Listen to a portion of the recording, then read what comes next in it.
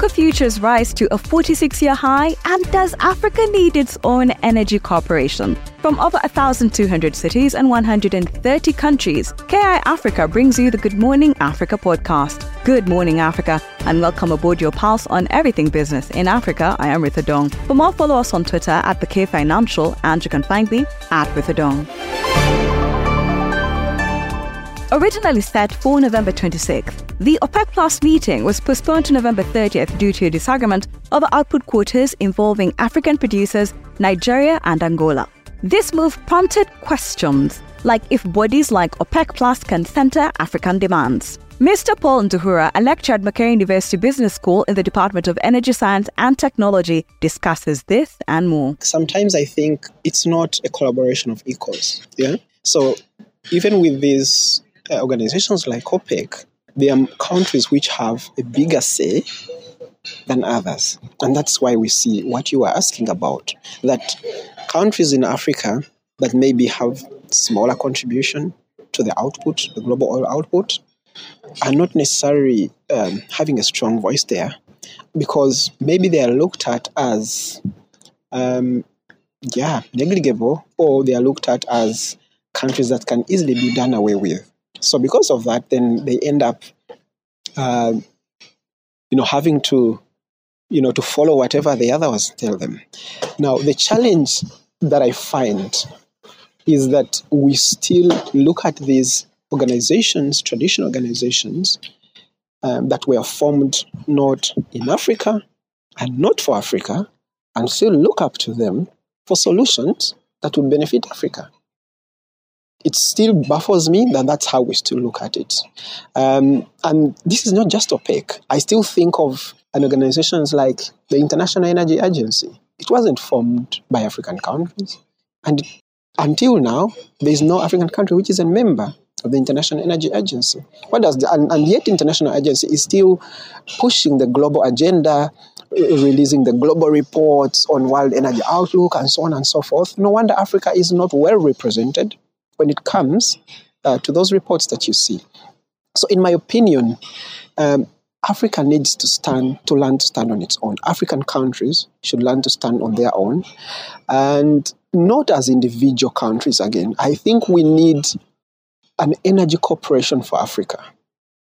We need an energy group for Africa, whether it is in the oil and gas sector, whether it is in the renewable energy sector. We need that because, as I've mentioned, those other institutions, those other groupings, we are never made for Africa. And it is difficult for them to understand African issues. And it is difficult for them to even push for African issues. And when African issues are brought to the table, they don't necessarily look at them as important issues. So I really think for our own energy security as African countries, we should start by having an African energy group for oil and gas, for the renewable sector, that will first of all spearhead our voices and first of all collect our voices and then be our mouthpiece in those negotiations. Remember, as a group, we will be very, very competitive if we have a unified position that we come up with. So as long as we continue to be underrepresented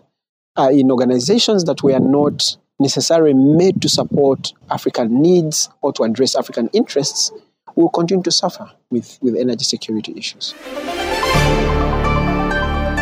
And a quick look at the markets. The market segment is powered by the Development Bank of Rwanda. We empower you. Cocoa futures surged towards the $4,300 mark per tonne, a level last seen in September of 1977, after rising about 65% so far this year, and amid ongoing concerns over tight supplies from top producers Ivory Coast and Ghana.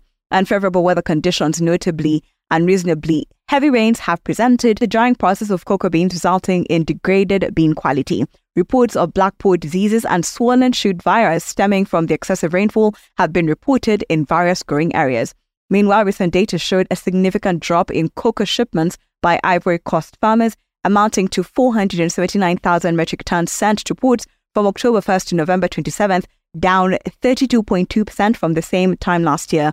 The International Cocoa Organization estimates a deficit of 116,000 metric tons in the global cocoa market. For the ongoing growing season, following 2 years of supply shortages.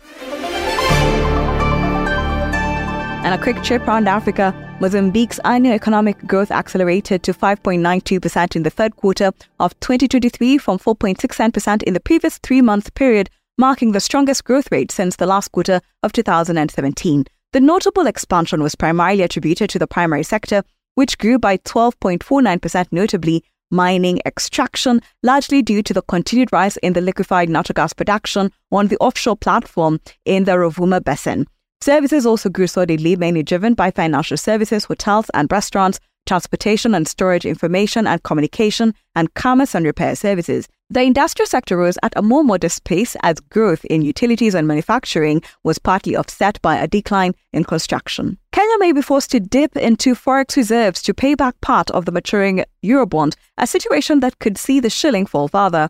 Kenya's Parliamentary Budget Office, however, warns that repaying the entire $2 billion Eurobond out of forex reserves may unnerve the market band, saying a mixed payment plan seems to be the only viable option. The position taken by the budget team comes at a time that the reserves have continued to drop below the statutory requirement of 1.03 trillion Kenya shillings as of November 27th, equivalent to 3.6 months of import cover.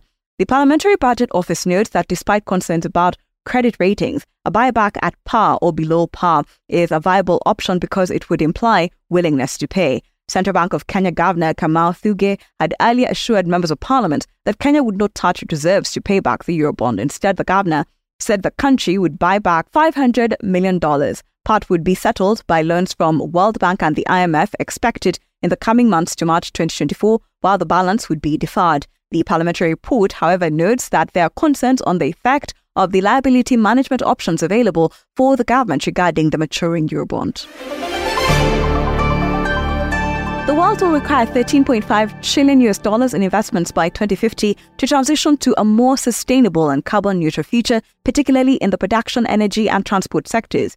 This is according to the World Economic Forum in its Net Zero Industry Tracker 2023 report, which was published in collaboration with the advisory company Accenture.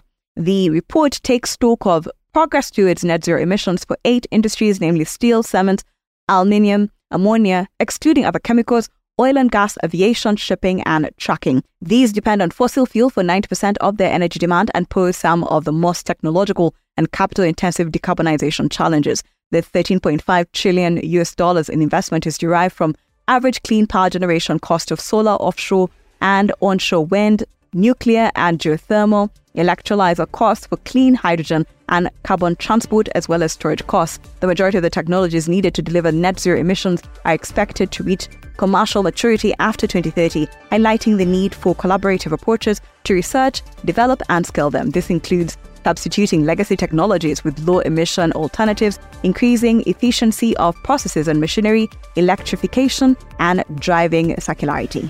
Thank you for always waking up with us. Good Morning Africa is a product of the K Financial. If you have suggestions or you just want to check out more stories, visit the website. That is thekfinancial.com. And don't forget to subscribe. You can also find us on all social media platforms at the K Financial, and you can find me at With a Dong.